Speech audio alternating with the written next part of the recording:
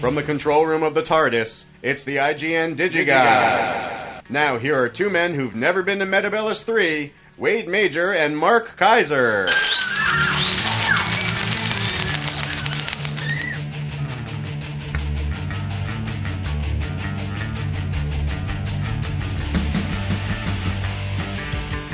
I'm not even sure I know what Metabellus 3 is. Corey, who contributed that intro? That was brought to you by Lenny Timmons, who ran out of movie references. Apparently. Dr. What?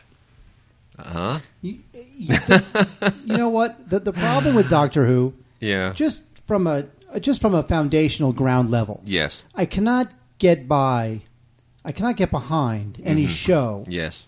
where one of the major, let's say, characters Is a phone booth? that sounds like retard. I mean, come on, the TARDIS. It just sounds like retard. I mean, they could not think of anything else in the entire English language. The country that brought us Shakespeare can do no better than a phone booth called the retardis. That's the best they could do, honestly. Jesus Christ! Yeah, okay. It's unbelievable. Anyway, we got a listener mail. We got an audio listener mail this week. I know. Isn't that great? Right, so we should be getting more of those. And we got some great new movie titles this week. We got foreign stuff. We got a lot of stuff. All right, Wade, before we start. Yes. Your number one... Bingham Ray, stroke. 2 strokes dead, Sundance Film Festival. What the hell? You know, Wade and I talk a lot about independent film and how great independent film is and how the studio makes crap films now. And when you talk about independent film and the culture of Sundance and the culture of independent filmmaking, really, you are talking about Bingham Ray.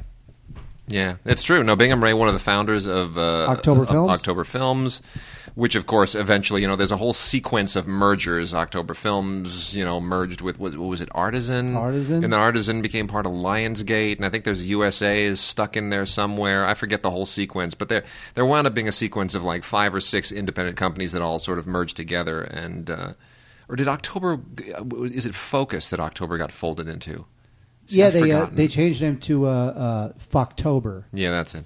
Anyway, all those mergers, I lost track of them ages ago. But it, October was a big deal at the time. It really was. It was one of the real rivals to Miramax, and they made some great acquisitions and were some really smart marketing. And he was one of the kind of the independent pioneers, one of the foils to Harvey Weinstein at the time, which, Harvey needed a foil. He needed somebody else in the room at the film markets, out trying to outbid him. Well, he has none now, except maybe Sony Pictures Classics, Fox Searchlight. It's really, that's it. CBS Films is like throwing money around like there's no tomorrow. You know what? I'm surprised CBS Films has lasted this long. I had predicted that they would release 2 films and fold. Well, they were pretty close, and I think didn't one of their heads step aside recently. And anyway, they just made one of these big acquisitions at Sundance. They did.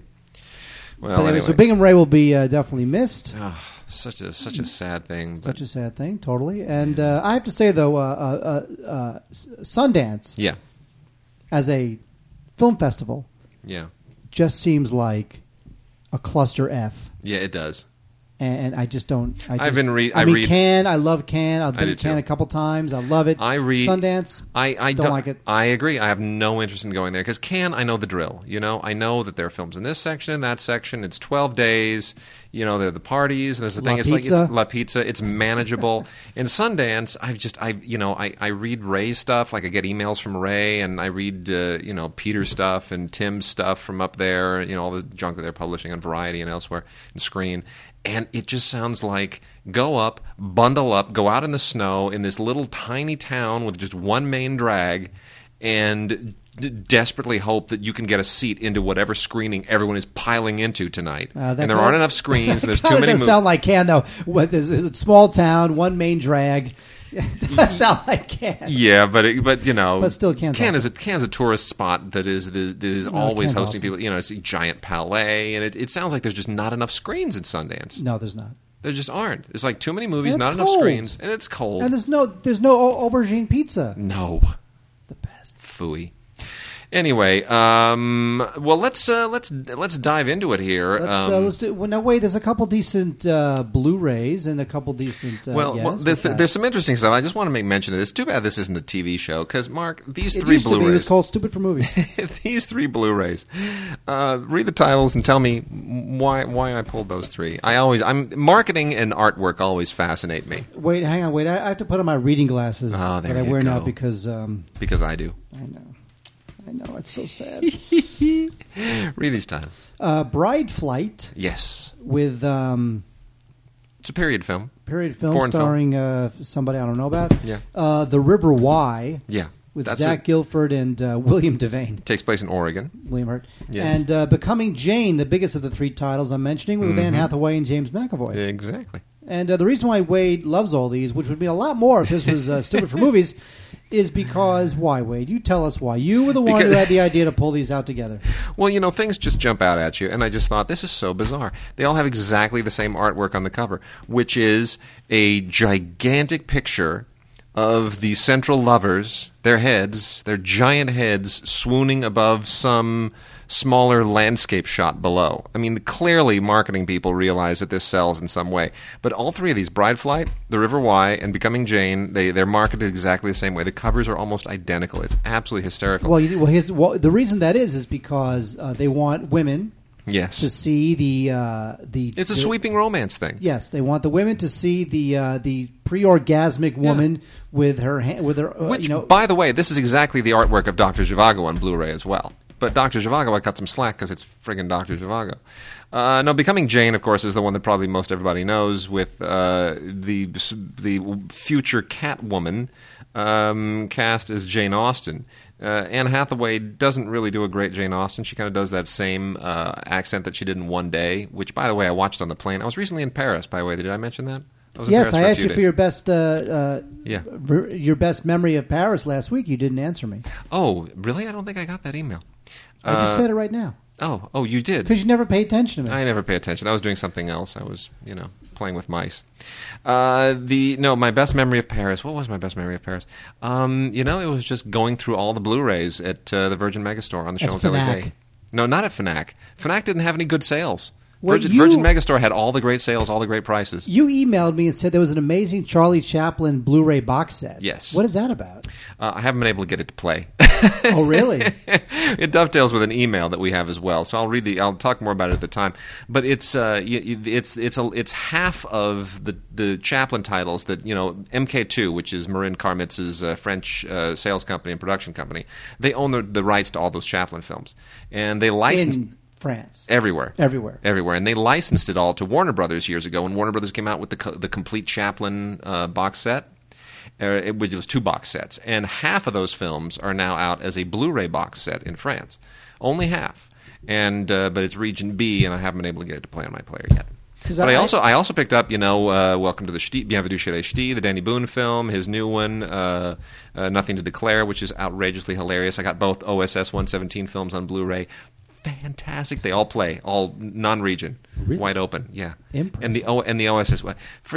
So just unbelievably damn funny that movie is. I love those films. Those films are hilarious. It's just I'm so rooting for Michel Hazanavicius to win Best Director and Best Picture with The Artist. It's just so overdue. You know what? It'll do wonders for the OSS 117 films. I'm really thinking that The Artist is going to win. Of course it is. And take everything. Of course it is. It speaks to everyone's frustration right now in Hollywood. It's the movie that speaks to the artistic soul. Anyway, Anne Hathaway is Jane Austen in this kind of fictitious romance that never really happened. It's okay. It's fine. It's cute. Not really worthy of a Blu-ray. Bride Flight is one of those World War II romances that just showers you with melodrama and saccharine goop, and it's it is what it is. It's flyboys and whatnot. Fine. That's a little bit like another version of Wings, which we will talk about later. Yes, we will. Yes, we will. Because I saw something cool while you were in France. Oh, I know. And then The River Why, which is set in Oregon, and it's it's nice and pastoral and whatever. Zach Gilford's cute. He's a nice guy. All right, wait, shut up. Who cares? Whatever. Friday Night Lights. I never watched it, but no one cares. Okay, no one fine. cares. No one's going to rent that. Okay. No one's going to buy that. No one cares. And by the way, later on, or I can do this now. I have a book recommendation. Oh, sweet. Very nice. Don't remind me to do the book recommendation. And real quickly, also because we have no idea what I said, do you? Yeah, the book recommendation. By the way, also because Black History Month is coming up in just a matter of days. That would be February. Everybody's throwing out their Black History Month titles, and we got some good ones here, getting things rolling. Thurgood with Lawrence Fishburne. This is from HBO Films. Not exactly the best casting in the world, I got to say. Lawrence Fishburne is sort of in no way even remotely reminiscent of Thurgood Marshall, but it's well written and generally well put together, and it's a decent thing. I don't know that it's really worthy of Blu-ray. Much better is the Tuskegee Airmen, also starring Lawrence Fishburne, which was a terrific television production by HBO Films. So terrific that George Lucas said, and I think I could do a better job of that. I think I'll just dumb it down, call it Red Tails, take another bunch of years, and I'll finance it myself. It's flopping, Red Tails. No, what? It opened up at $19 million. That's more than they thought. You think? Oh, yeah. You think? That thing had bomb written all over it. No, it had, yeah, I'll say. But why do that when the Tuskegee Airmen is so much better? And so much better on Blu-ray, in a nice Blu-ray book. George Lucas has an African-American girlfriend. Oh, does he? Yes, he does. I did not know that. He does. Really? Yes, he does. By the way, if you actually the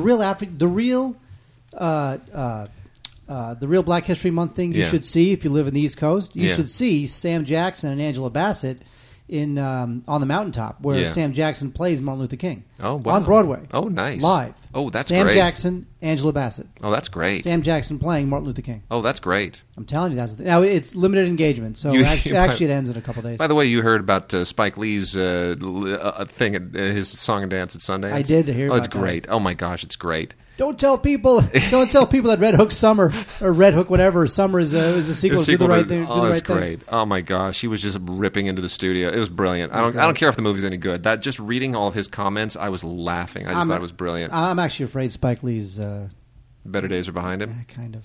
Yeah, but you know what? Look, I mean, one thing I agree with was he was really mad that was it Universal that refused to do a sequel to The Inside Man. What the hell? It was a good movie. It made money. Make a sequel. It was a terrific movie. I mean, really good chemistry there. Geez, what are you kidding me? You get Spike Lee back. You get Denzel back. It's a no-brainer. What were they thinking? The problem is, here's the problem from a Spike Lee standpoint. Spike Lee does Inside Man, right? Yeah. It reinvigorates his career. Terrific movie. Yeah. Right? Follows that up with Miracle at St. Anna. I know, which was horrible. Which was awful. So he ruins all the momentum he had gained, all the goodwill, all the career resurgent goodwill he had gotten from Inside Man.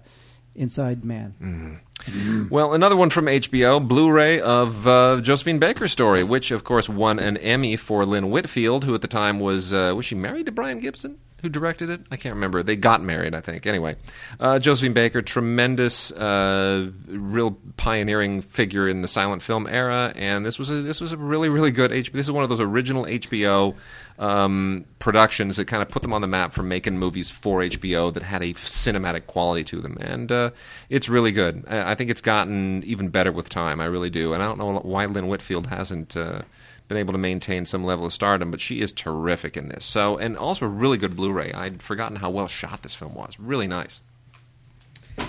All right, so with that, Mark, let's blow through some of the new titles and then get into some listener mail and then get into some kid stuff and all the rest.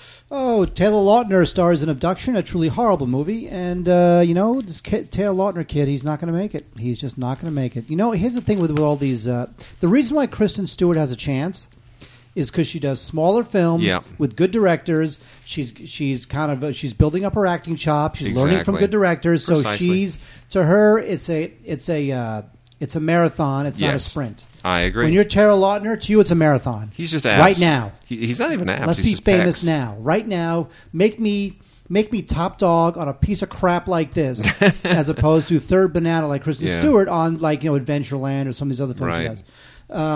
So I think Taylor Lautner is getting some bad advice, I think he just wants to be however old he is, 16 years old, and make all his money and walk the red carpet. Yeah. He's in it for the wrong reasons. He's got to throttle back, but no one will give him that advice. He will never get that advice. Never, ever.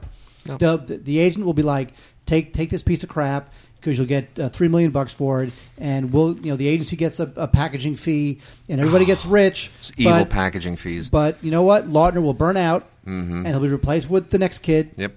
Whereas Kristen Stewart And even Daniel Radcliffe, who I think is a legitimately good actor. He is. And he does good films, too. Yeah. These guys are in it for the long haul. I agree. Taylor Lautner, not. Anyway, Abduction, John Singleton, who has seen better days.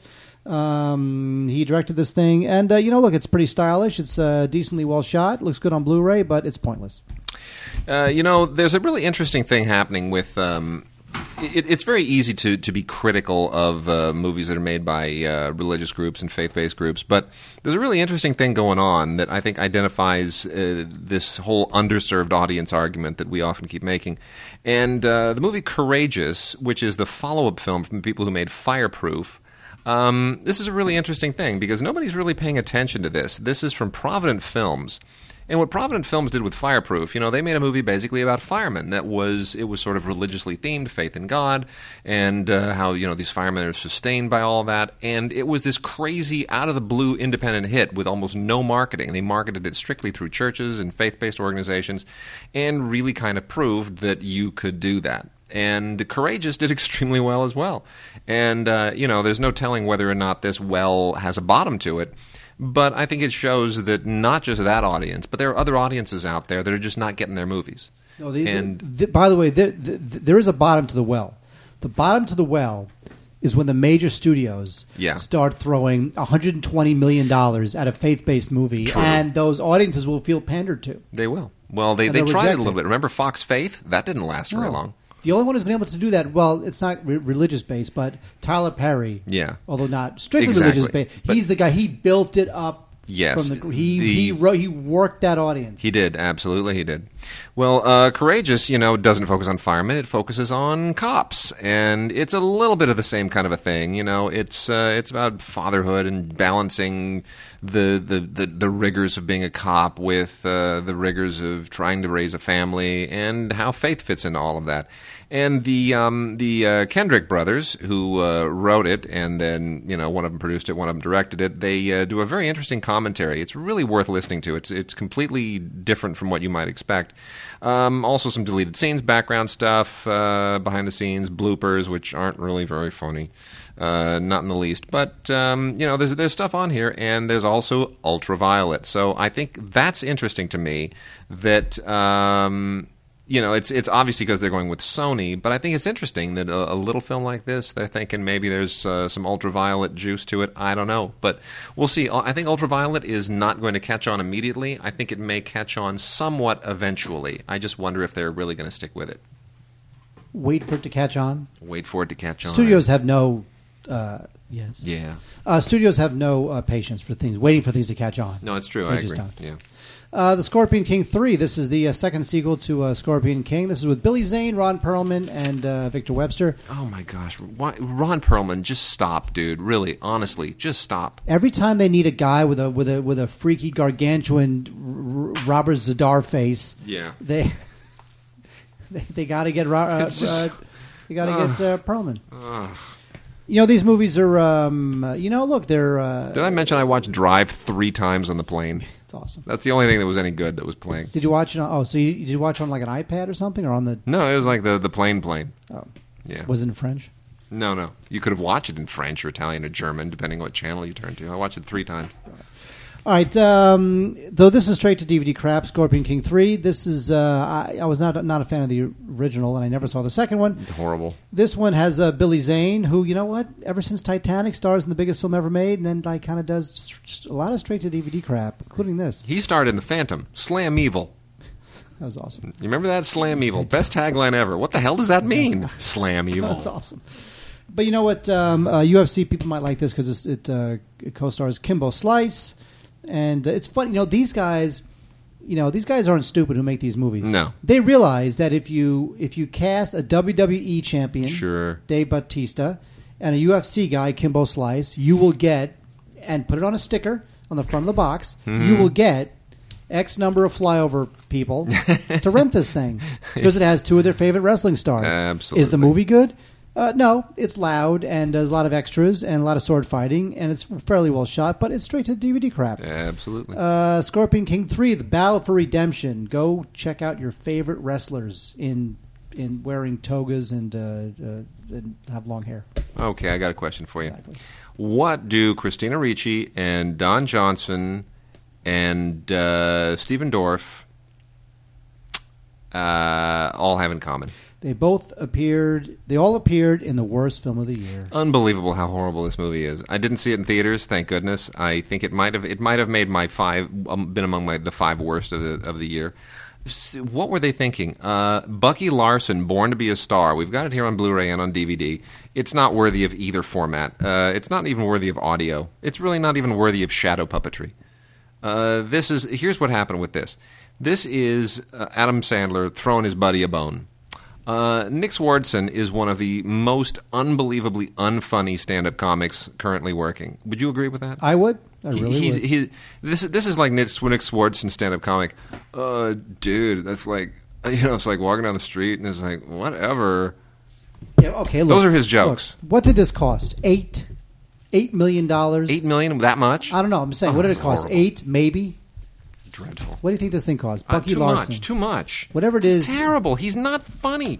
I mean, and who decided? Oh, we got to keep in Adam Sandler's good graces. So let's blow $8 million on a star vehicle for his friend Nick Swardson, which is a horrible script, a horrible movie. Everybody hates it. One of the worst of the year. Dreadful. And they got all these stars to be in it.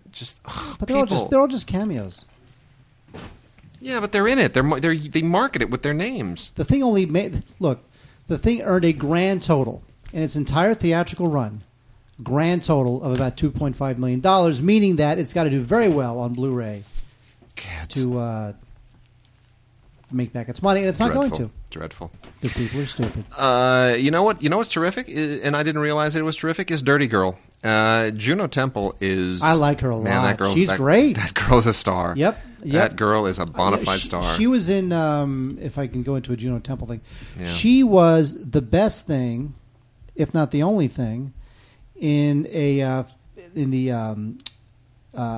directing debut of Ridley Scott's daughter. Oh yeah, it was called right.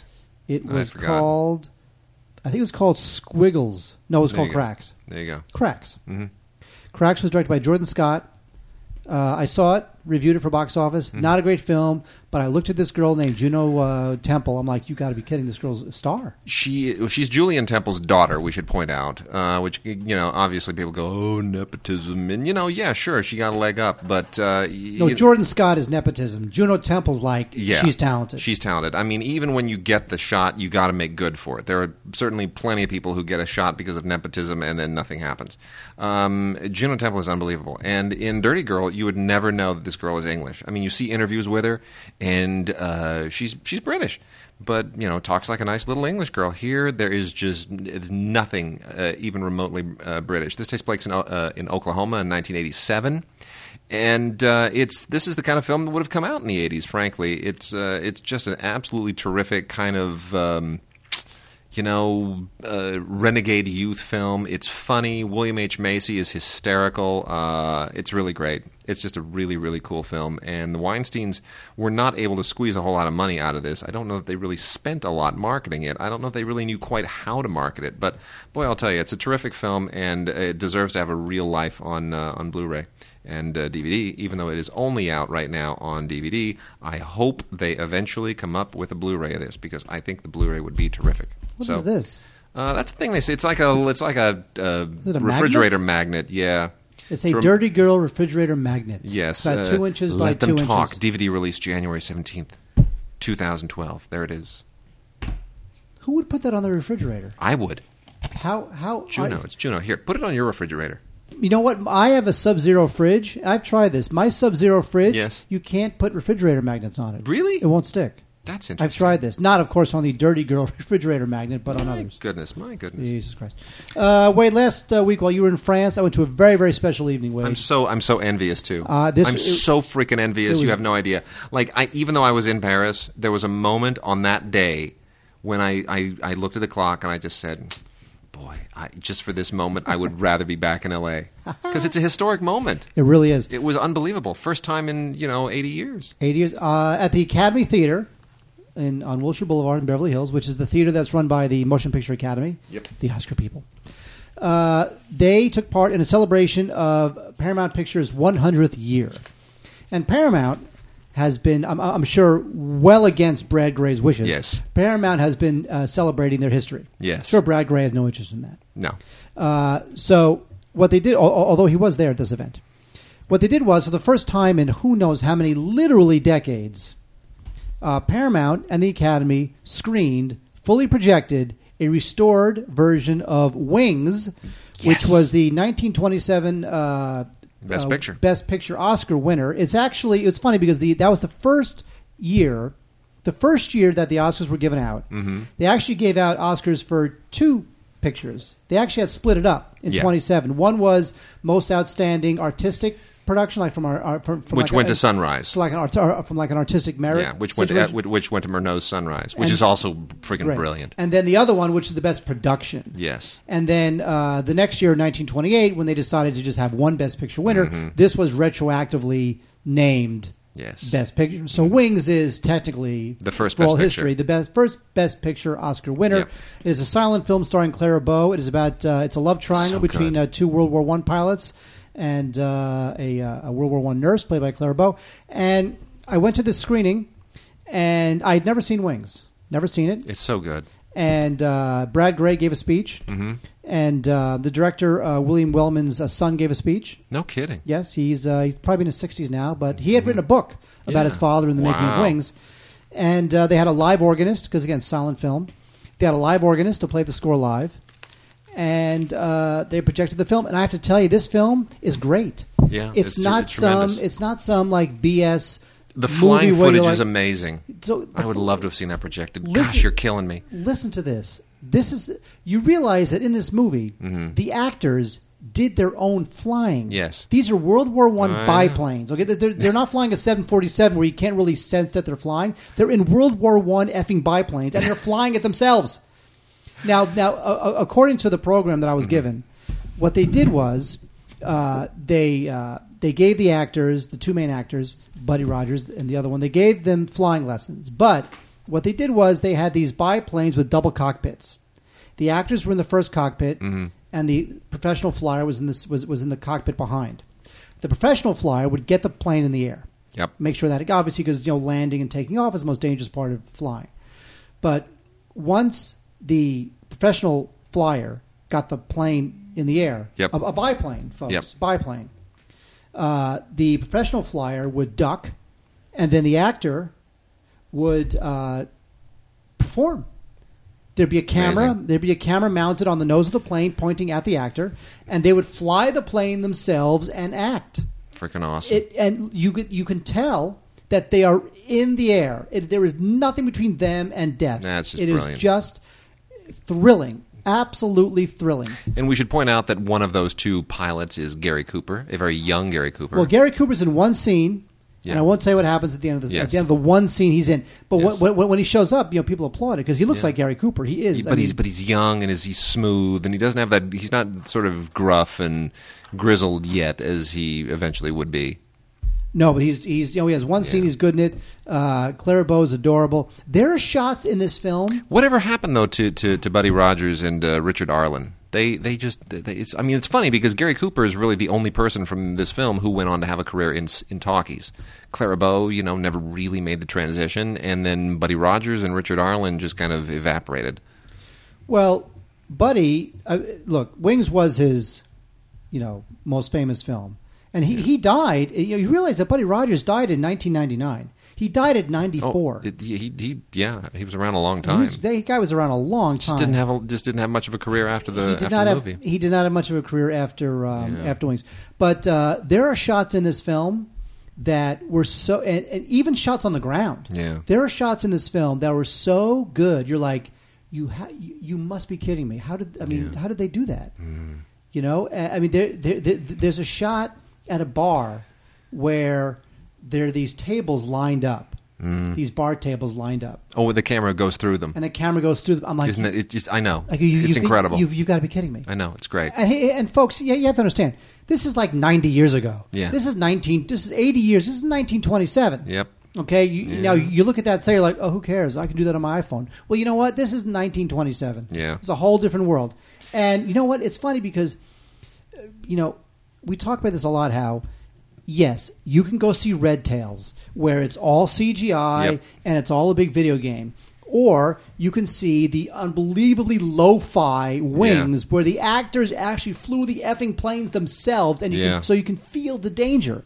It's not a bunch of CGI. Well, you can and do it was just thrilling. They can do it, Mark. They can do it because it's on Blu-ray this week. It's a great. It's not just a great movie It's not just a great movie graded on a curve. Yes, the curve of it's old, it's probably quaint. Isn't that cute? No, it's a great movie. It's a great movie. It is out on Blu-ray finally this week. We should point out this is not only the first Best Picture winner. It is the only silent Best Picture winner. It was the year that the silence switched over to talkies, 1927, that famous year of the jazz singer, the year that The Artist takes place in, we should point out as well, 1927.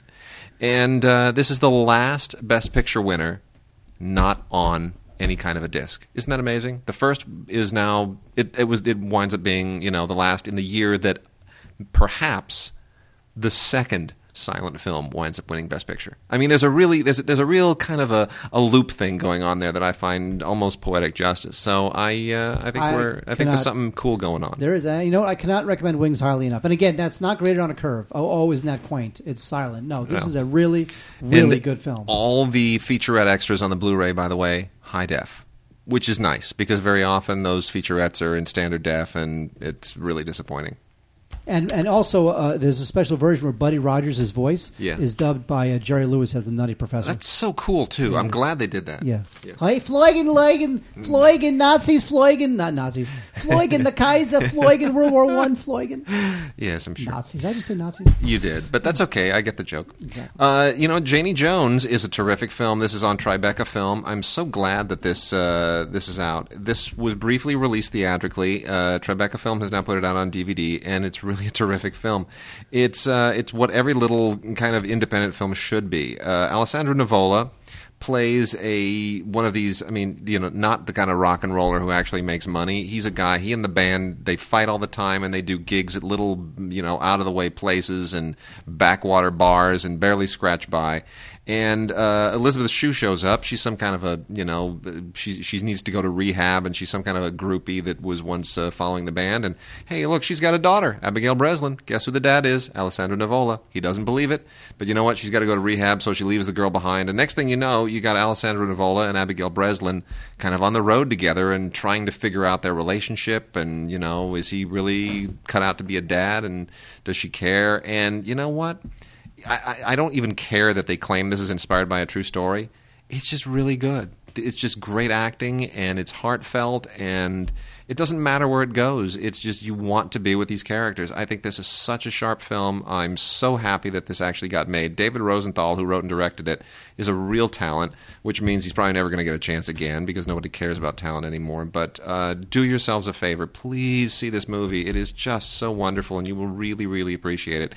And you'll really appreciate what a great actor Alessandro Nivola is. He is so good in this. The guy has just been sort of simmering somewhere in the independent netherworld for so many years, you just forget that he's even there. And Abigail Breslin, man, she is just getting better and better and better and better. So Janie Jones, Janie, gotta see this. In Tribeca Film, it's wonderful. Oh, what you don't have to see is Rachel Weisz starring in The Whistleblower. The Whistleblower, you know what? Here's the thing. Whenever you make a movie about like sex trafficking, especially with children, you know what? It's not a lot of laughs. No. And there's really only one way to approach any movie about sex trafficking, especially if there's like children involved. It's got to be so somber and self-serious and melodramatic. And it has nothing to do with the fact that child sex trafficking is obviously, the worst ever. But I'm just saying that to present that as a film plot, there's no way to get around the fact that it's just going to become completely ponderous and melodramatic, and that's exactly what this film is. If good intentions were Oscars, this thing would sweep the Oscars. But the fact is that co-writer and director, how do you pronounce her name? Larissa Kondracki. Yeah. She just really she needs to kind of do something that's not as high-minded because there's no way. You just have to go there. It struck me like this wanted to sort of be the female version of the Constant Gardener or something. Yeah. Something like that. So The Whistleblower with Rachel Weisz is always great, and I love David Strathairn. He's terrific, and Vanessa Redgrave's in it. But still, it's not Saturday night viewing. 50-50 is one of those little films that I finally saw 50-50. It's good, right? Here's the thing. There's a lot about it that's very good. I felt as if there were moments in the film that I felt it had to be a little dudeish and bro-ish because it felt like that was the only way for the target audience to accept what the film is trying to say. I agree. So that stuff I felt, that explains the casting of Seth Rogen, where you need somebody who's not going to be dying. But he's good. He doesn't just do his stereotypical shtick. I mean, he does a little bit of it, which he needs to sort of ingratiate himself to the audience. But he takes it into an interesting place. I agree. I thought it was really sharp. And when you're watching it, and it was written and directed by this guy Will Reiser, you're watching it and you're thinking, this film is good enough and taking this seriously enough that I wish it was almost tougher. Well, directed by Jonathan Levine, but written by Will Reiser. Written by Reiser. But Reiser wrote it based on his own experience fighting cancer, as I understand it. And he's a friend of all these guys, Joseph Gordon-Levitt and Seth Rogen, and he's in with that whole group. But I thought it was terrific. I thought Anna Kendrick was really good. The whole approach to cancer was entirely unconventional and not what I'd ever seen before, and I was thrilled. I thought they did a really good job, and I hope this gets an original screenplay Oscar nomination. I really do. There's definitely something there, and we're hours away from the Oscar nominations. We should point out that is true. You know what? So anyway, 50-50, it definitely surprised me. There's a lot of good stuff in it. I would completely recommend it. There are certain things about it that bothered me, which I just mentioned, but otherwise it's terrific. The Blu-ray has a great commentary with Seth Rogen, Jonathan Levine, and Will Reiser, all three of them. It's a really, really, really good commentary. Great interaction between the three of them, bounces very nicely, and it's, serio-comedic. Deleted scenes, which are surprisingly not as amazing as you would think they would be. A little bit of backstory and some featurettes, and there it is. It's a really good Blu-ray. It doesn't have to be on Blu-ray, but you know what? It's kind of you should see it on Blu-ray. The performances really benefit from having that added resolution. So. Well, wait. Here's the thing. We have too much to do. We have letters. We got letters. I have to do my book recommendation, and look at that stack, including a Blu-ray of a Soderbergh classic. I know. Let's move it along. Yeah, here we go. You got all these and all these. I know. We're moving along. Okay, so let's read some listener mail real quickly. Nicholas Gordon writes, just wondering, do you guys have any certain scenes or lines in movies that no matter how many times you've seen it, you laugh hysterically? For me, the scene always cracks me up, no matter how many scenes that crack me up, no matter how many times I've seen them. Blazing Saddles, Cleavon Little holding himself hostage, Elf, Will Ferrell going up the escalator, The Family Jewels, close with Jerry Lewis almost getting hit by a truck, Young Frankenstein, Igor yelling "Bluka" just to upset the horses again. Frau Bluche, if we pronounce it correctly. The lines that always crack me up. Blazing Saddles, hey, where's the white women at? Cleavon Little. Three Amigos, excuse me, we're not Mexicans, we're from out of town. That's Steve Martin's line. And you just want to get your thoughts, or am I just weird? No, not at all. I couldn't. It was too hard for me to come up with any kind of a normal list because it went endlessly. Oh, I had two. Go for it. Hit me with the two. Here's what I thought. I thought when I read this email, I thought, first of all, a great question. Terrific. Second of all, how am I going to think of there's so many, and then automatically thought of two. Go ahead. Are you ready? Yes. Now, I'm not going to give away the lines in case you haven't seen the movie. Yes. Movies I'm talking about. One was Airplane 2. Yes. One of the great sight gags involving William Shatner's entrance. Oh, it is. That is classic. That film. Yeah, that's classic. No tower. No, sir. We have no tower. Only a bridge. And then there's a sight gag that just... And when it's coming up, I laugh. Yeah. When it happens, it laughs. Yeah. I laugh, and then 5 minutes later, I laugh. Yeah. So Airplane 2, the sequel, a great sight gag involving William Shatner, which you can actually Google it. It's on YouTube. Mm-hmm. The other one, which I also won't give away, is from What's Up, Tiger Lily? Oh, what a great movie! Because there's a part in What's Up, Tiger Lily where the good guy has to know where the bad guy lives. So this elderly Asian man,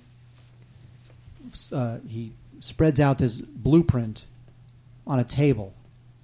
He points to the blueprint. He says, Shepard Wong lives here. And then I won't tell you what the what the hero says next because that's what made me laugh so much. And the funny thing is that I remember seeing that with my father. And when the hero says the line after the elderly Asian man says, Shepard Wong lives here,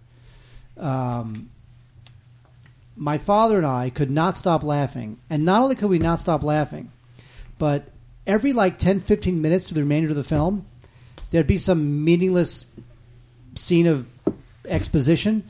We would just suddenly start laughing again because we were remembering that scene from 10 minutes earlier.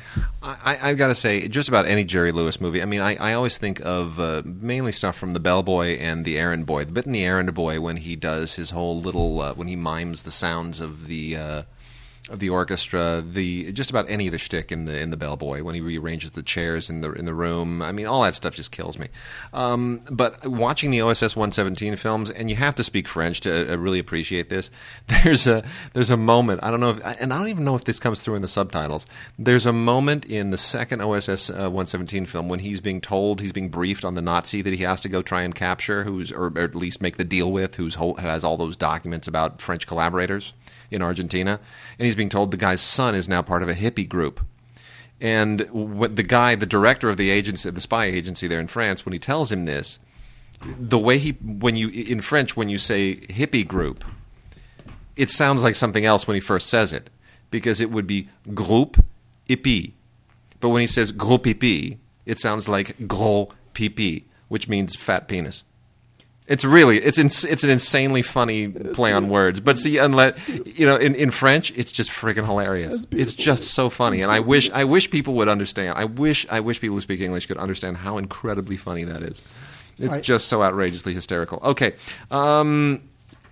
next one is from Tim, who says, this is Tim Teets. He says, just a thought, I was forced to watch Torque on HBO at a friend's house. It was in HD and it was horrible, both in quality of film and picture quality. It looked like it was filmed with a camcorder. I like my movies to have a movie feel and not digital. Is it just me or do others feel the same? And I agree with him completely.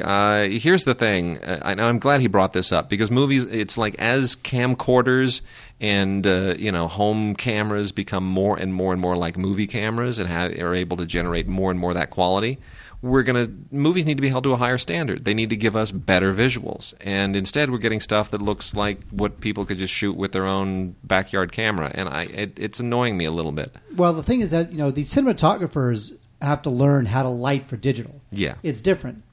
You can tell now when a film is digital. There's something about it. There's something a little non-filmish about Absolutely. it. That just smells digital. Absolutely. And, look, Roger Deakins is shooting in digital now. He's into it. So it is possible that some of the top cinematographers are getting into it.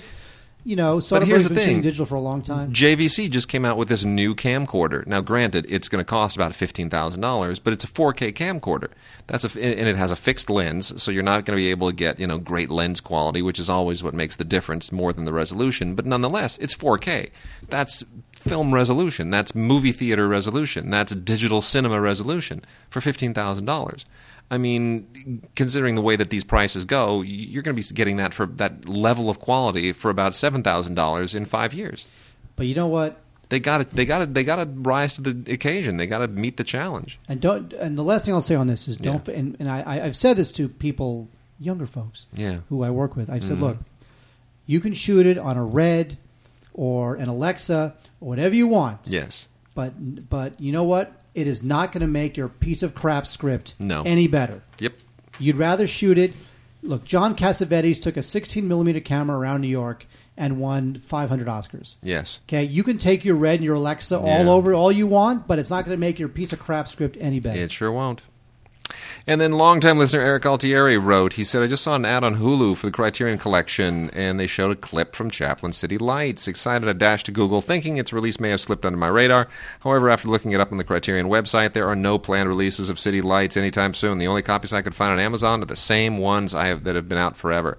I guess they're just streaming it over Hulu. Is it too hopeful to think that someday Criterion could give City Lights the release it deserves? I think it will happen. And here's the thing: this goes back to the Chaplin issue of the box set. And I wrote him back, and I told him that I just purchased the Chaplin Blu-ray set at the Virgin Megastore on the Champs-Elysees, which has in it The Gold Rush, The Kid, The Great Dictator, Modern Times, and The Circus. Those films were all released when MK2 kind of licensed all those stuff to Warner Brothers for DVD. But what's not included are the other ones that were released through the MK2 and Warner agreement, which is Monsieur Verdoux, Limelight, Chaplin Review, A King in New York, A Woman of Paris, and City Lights. Now, The Great Dictator, of course, is out on Blu-ray from Criterion, and it's also from the MK2 license, which means they're now licensing the Blu-ray releases that were going to go to that were DVD releases with Warner, now Blu-ray with Criterion. So I suspect Modern Times is too also in Modern Times. So I think all of the Chaplin titles will eventually hit Blu-ray through the agreement between MK2 and Criterion, and that includes City Lights. It's just a question of when. My guess is City Lights will probably be the next one. That or The Gold Rush. Because some of those other films, the Circus, those are the later Verdoux. Those are the later Chaplin films. Yeah, King and Queen. Those two. All that stuff. So I think we'll get it probably this year. I'm hoping. By the way, if you have any letters, gods@digigods.com, Wade. And you know what? We have an audio question. What? Hey gents, this is Mario from Glendale, California. Here's a little food for thought. If you could take a A-list director right now and bench them, let's say like Michael Bay, and have him sit it out for a while, and take maybe a director whose time has passed, say a John Landis or a John Carpenter, and give them another franchise movie, who would you bench and who would you put back into play? Or maybe a new director who's done a small film, who would you want to give a shot at the majors, at a major motion picture? Take care. Mario, that is an awesome question. Mark, do you want to take this one first? Oh, I knew you would say that. Yeah. When it comes to a director I'd bench, I'd probably have to say Peter Berg. Yeah. And I say Peter Berg because he's on the cusp of A-listiness, and I'm afraid that he's about to become just one of the all-time ultimate douchebag directors who'll do nothing but crap, that somehow people will bestow upon him money and franchises and budgets for his shaky cam BS. Mm-hmm. So I would bench him and tell him, I'd give him a timeout, and I'd say, put the camera on sticks and just relax and do a good film. Yeah. So I would bench him. Yeah. And hope that he would maybe think about what he's done. And replace him with whom? Replace him with whom? Yeah, who'd you put in? To Battleship? Yeah, not Battleship, but does it take his career away, and who would you then give a shot to in his stead? Give a shot to? You mean to a franchise? Yeah, or Duncan Jones.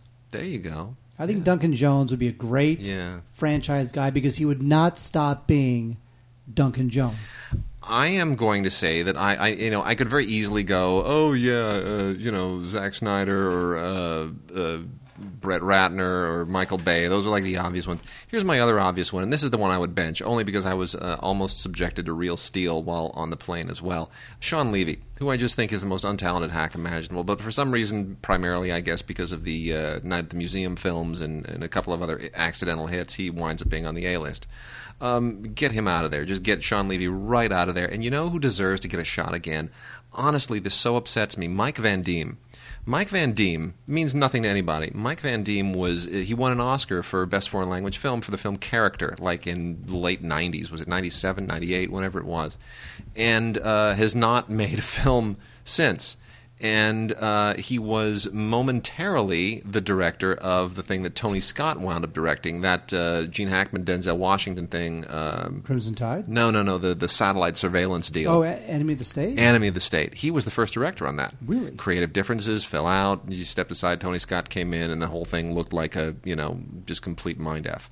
So, he just does commercials now, and he is unbelievably talented. And the guy could have such a phenomenal career. I mean, if you know anything about the way the Character was made, if you've seen the film, it's an unbelievable film. It's just a phenomenal story, incredibly well directed, beautifully shot, tremendous acting, really great filmmaking.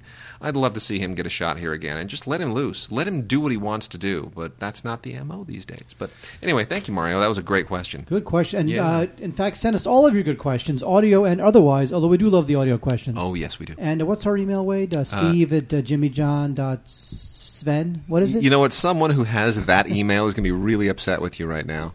.sven. It's a new domain. No, that would be gods@digigods.com. Gods@digigods.com. And look forward to any questions you got. Fire away. We're always here.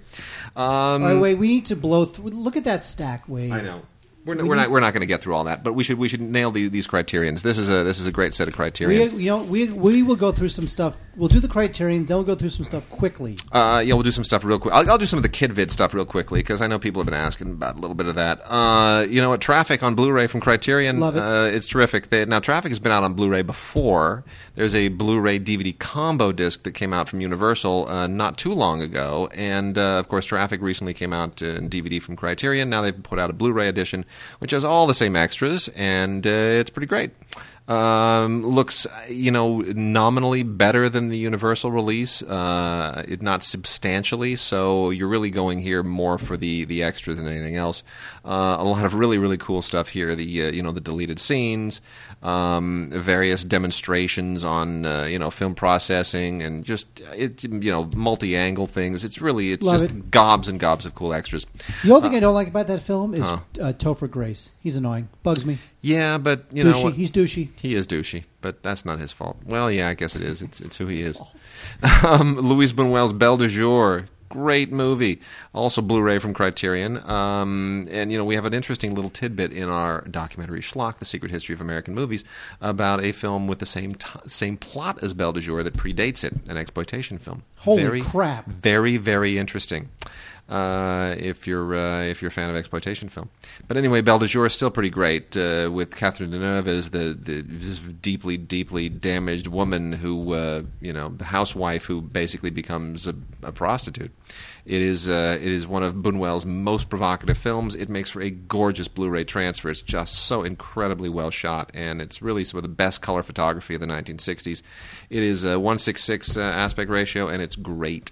Also from Criterion are the two tremendous Seijun Suzuki films that people have been waiting forever for, Tokyo Drifter and Branded to Kill. These have been favorites with Criterion fans for a long time. These were some of the original Criterion releases on DVD years and years and years ago. And I've had so many people write us and just like, when are we going to get the Suzuki films on Blu-ray? Here they are. And all the really cool extras on here that you had before, including some new stuff. Brand new interview with Joe Shishido on Branded to Kill. The subtitles actually have been redone as well, and they look great. And then there's an interview with Suzuki from 1997 on Tokyo Drifter, which is really, really interesting. So, got to get those if you're a fan of the Suzuki films. And by the way, a lot of stuff in Kill Bill 1 pays homage to Suzuki. It does. Should you know point what? out. I like both these films. I love Branded to Kill. He's such a groover, Suzuki. It's groovy. It's groovy. There's groovy music and just, groovy shootouts. Just cool. It's cool stuff. So cool. Awesome. Yeah. And then lastly, from the Criterion people, is a new Eclipse volume. This is Eclipse Series 31, 3 popular films by Jean-Pierre Gorin, who did a lot of stuff with Godard back in the days. And these are later films. They're sort of semi-documentaries. And these are made in between 1980 and 1992. Pato and Cabengo, Routine Pleasures, and My Crazy Life. The latter one is sort of interesting to us here in L.A. because it deals with a Samoan gang in Long Beach. Pato and Cabengo is about these twins who lived in their own weird little world, and then Routine Pleasures is about painter Manny Farber. Also a known critic. It's interesting stuff. I mean, it's sort of an acquired taste. You sort of have to know his style and who he is. But if the name kind of gets you all a titter, then you're definitely going to want to check it out. But wait, do you have to check out Mannix? The 6th season of Mannix? Totally. I love Mannix. Why? He wore a tie. He was grizzled. He was Mike. Mike Connors. Mike Connors. Mannix did not. He was not my favorite of these. The TV cops from the 1970s. Because he didn't really have much of a hook. Jim Rockford. He lived in a camper in Malibu, and Magnum was in Hawaii, and Barnaby Jones was like an old dude. Yeah. Mannix is just like another prototypical detective. So I'm not really that into him. But it lasted 8 seasons. And it starred Mike Connors. And people liked it. It ran kind of from the late 60s to the mid-70s. So this is season 6, which, of course, nobody listening to this podcast will ever buy or rent. What else do we have on TV? We have Tyler Perry's Meet the Browns. Tyler Perry, we just talked about him as being the as somebody we respect but don't particularly like his material. Meet the Browns is a season 4 episodes. I've never seen this before on a DVD packaging. It says season 4 episodes 61 through 80, which just seems very strange to me. But Meet the Browns is a popular show. It's still on cable, and people kind of dig it. I don't really know why, but it's on TBS, and there you go. Let's hope there is never a Meet the Browns movie, and we don't have to see any of this. The father, whoever plays the father. Yeah. Whoever has to see his horrible pants. This character wears pants that make like a golfer look like a stylish athlete. Okay, don't like Meet the Browns. Subspecies. Yeah, it's a bizarre series. Huh? That's a strange series. What do you like? Subspecies? You know what? I've caught like 1.5 episodes once late at night, and I was in some state of delirium, and it barely made sense to me, and I was a little bit creeped out, and I turned the TV off. Well, here's the thing. These are direct. Look, it's all direct-to-video horror stuff. It's produced by Full Moon. Full Moon Studios is a weird kind of low-budget horror series. This series ran from 91 to 98. It's all about this vampire, and he's trying to turn a hot girl into a vampire too. And there's a bunch of spin-offs. They always do that. What is up with them? They're always trying to turn the girls into vampires. Well, this is Subspecies. This is Bloodstone. This is Bloodlust. Vampire Journals and Subspecies 4 Bloodstorm. These are all the Subspecies films. Literally, there was like nobody you've ever heard of in any of these films. No. These are all nobodies. And although, you know what, it's funny because the only notable thing about these films, which are otherwise terrible, is that it was the first American film to be shot in Bucharest. Yeah, there you go. I did not know exciting. That. So otherwise, it's all B-movie, low-budget horror stuff. Subspecies. Don't like it. Bunch of stuff for kids. There is Stupid Kids. Exploricize Gemathics by Exploromania.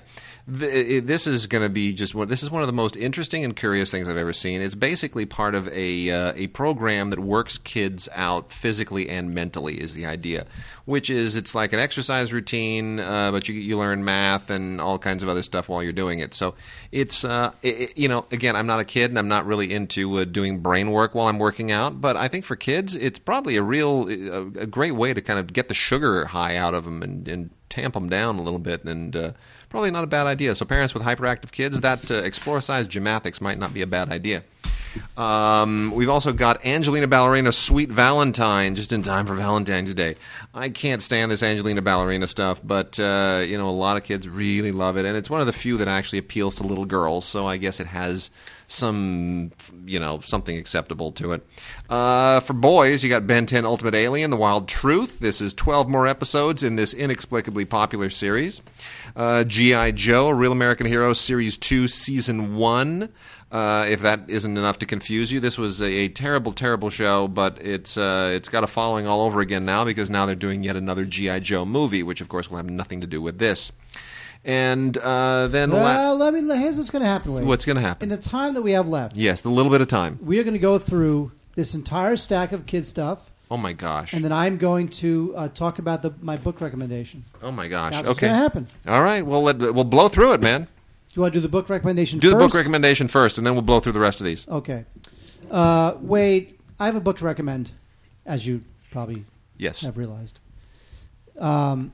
Bruce Lee, Woodstock, and Me. Yes. Is a terrific must-read book. Yes. By kind of a legendary producer named Fred Weintraub. Ooh, cool. Now, I know the whole Weintraub family. We know Fred's son, Zach, very well. Zach was actually interviewed on this show at one point. That's true. Yes. Zach and I went to high school together. I know his whole family.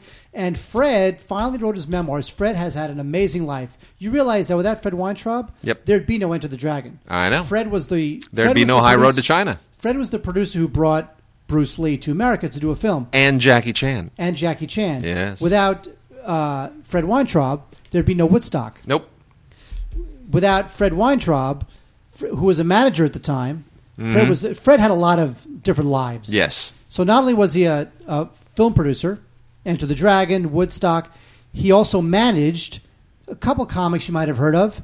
Lenny Bruce. Oh, yeah. Bill Cosby. Yeah. A lot of great comics. He had an amazing life. Right before Fidel Castro took over, he actually ran a club in Havana. No kidding. Where he was tortured by the government. Oh my gosh. Who thought he was an American spy. So he's got great stories. And he's a great producer. He was a great manager. He's a great guy. He lived an amazing life. So you got to check out this book, Bruce Lee, Woodstock, and Me, from Brooktree Canyon Press. And I'm actually going tomorrow to see hear Fred, who's in his 80s now, to hear Fred read excerpts from the book, Bruce Lee, Woodstock, and Me. Outstanding. And it's a great book. And he actually gave me the pleasure of reading it in galleys to give me his notes. Oh, that's nice. For me to give him my notes. Yeah. And, of course, I gave him my notes. I'm sure he ignored every one of them. But still, it's a great book. So I got firsthand, and I've known this guy since I was in high school, but I had no idea the career that he's one of those legendary guys from a great time when you could be that kind of producer. And you can't be that kind of producer anymore. It's sad. No. And the way he wound up making Woodstock is it's a great story. And all the stories he has about working with Bruce Lee, they're great stories. Well, we're going to blow through the last of the KidVid stuff here real quickly. We've got, let's just real super fast, complete 7th season of SpongeBob SquarePants. 9 hours of SpongeBob hilarity. I still don't get it. I don't know why this thing is popular, but you know what? I like the SpongeBob movie. I have to tell you, over the holidays, my wife's cousin's little girl was over, and she's, I don't know, what is she? 7, 8, something like that. And here I have a giant stack of holiday Blu-rays and DVDs to show everybody. I thought I was totally armed. I'd had everything ready for the kids, for the adults, everything you could want holiday. Frosty the Snowman. I mean, all of It's a Wonderful Life. I had it all going. And what do you want to watch, Ruby? What do you want to watch? Do you have SpongeBob? Aww. I swear, I wanted to just. My heart sank because I don't have any SpongeBob. Not holiday SpongeBob. Aww. Anyway, there's SpongeBob. Transformers Prime, Darkness Rising. They're really, really pushing all this Transformers stuff now. This is the more. The after the fact 2011 Transformers stuff that really doesn't look very good. It's all capitalizing on the movies. Rescue on the Rails. This is part of Thomas and Friends. Also from Hit Entertainment, who does the Angelina Ballerina stuff. It's not my favorite kind of CGI TV. And Trains with Faces freaked me out a little bit ever since The Little Engine That Could when I was a kid. That was like a horror story to me. So I'm, I don't really get that either. Your favorite, Garfield. This is the Garfield Show, Dinosaurs and Other Animal Adventures. The only decent thing about this is nothing. There are 6 episodes here, and I know Mark hates this. Oh, Garfield's the worst. It is. SpongeBob's Frozen Face Off. More stuff that I just don't understand. Let's see what else we got here. Moving real quickly. Bratz Desert Jewels. How they have actually created this series of movies for the Bratz just mystifies me. They're really creepy looking. They were creepy looking as dolls, and they're creepy looking as animated characters. But somehow they've managed to create a little cottage industry for these things, and goes hand in hand with all that Barbie stuff. I Heart My Friends is Barney the Dinosaur being his most disturbingly creepy. And, when these kids' shows get all kind of huggy, like, learn how to hug and kiss, and I don't know. I don't think it's good for kids. I think kids need to shed a little blood before they learn to love.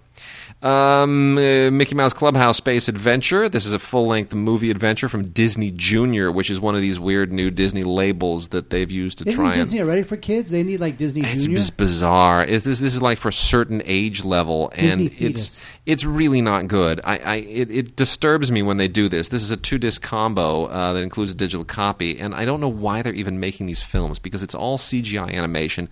It's not very good animation, and it's really devaluing these characters that people were once accustomed to being in really, really good, good stuff. I mean, Mickey Mouse, you see Mickey Mouse and you're supposed to think quality, not just, oh, look, another, programmer that they've blown off to try and make a few bucks. It's really... Because here's what they think. They think 4-year-olds don't really know quality animation. So why even spend the money? Yeah, they're wrong.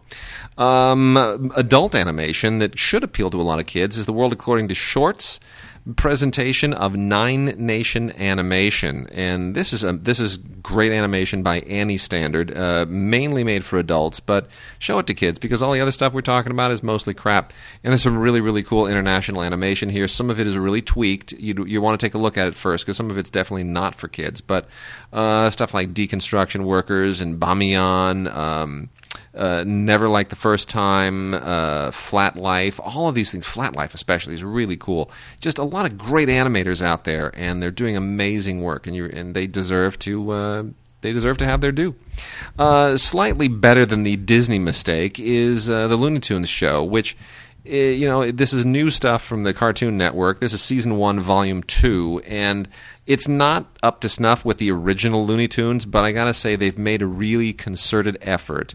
And there are only 4 episodes here, but they've made a really concerted effort at kind of staying true to the spirit of the stuff and putting the original characters in situations and giving them dialogue that would be... at least honors what the Looney Tunes tradition is. So, it remains to be seen where that series goes, but it's not bad. It's not bad. They get a few kudos. Turtles Tales, Sammy's Adventures is a Wave Pictures feature film that is sort of trying to, somewhere squeeze in there between Finding Nemo and A Shark's Tale, and give you a different kind of a turtley view of the underwater world. A lot of these companies making these CGI animated features, and they're, I guess they're finding something of an audience in there. This thing did marginally okay. I think they're hoping for most of their money on DVD, and they'll probably get it. And then we have a couple of 6 DVD sets here. Care Bears, the Super Cuddly Collection, and big collection of Clifford the Big Red Dog. And these are both Stupid dog. Yeah, totally stupid. By the way, dog. I told you I had my picture taken with Uggy the dog from the artist. I did not know that. Awards. Really? You didn't know that? I did not know that. I had my picture taken with Uggy the dog. Well, that's lovely. He was cute, and it was a good picture of me. Well, these are 6 DVD collections, both of them from Lionsgate. Clifford, through an arrangement with Scholastic. And, it's really, if you're a fan of the Care Bears or Clifford the Big Red Dog, you'll eat it up. If not, you won't understand it. But for your kids, probably a good investment. These things are bargain priced, and they'll keep the children from annoying you for hours and hours and hours on end. And then lastly, from Scholastic Storybook Treasures is another tremendous release. These things never disappoint. Caldecott Favorites featuring The Snowy Day, Antarctic Antics, and Make Way for Ducklings, among a whole bunch of others. And, these are just always really, really great shorts that are rooted in books and literature, and they're just really great read-along DVDs, and they're educational, and adults can enjoy them as much as kids. And they're great. You cannot go wrong buying any of these sets. So that is Caldecott Favorites featuring The Snowy Day, Antarctic Antics, Make Way for Ducklings, and a whole lot more. With that, Mark, we're done. We done? We're done. That's it? That's it. We have nothing more to say? No, nothing more to say. Well, we have one more thing to say. What do we have to say? Gods@digigods.com with your audio questions. We love them.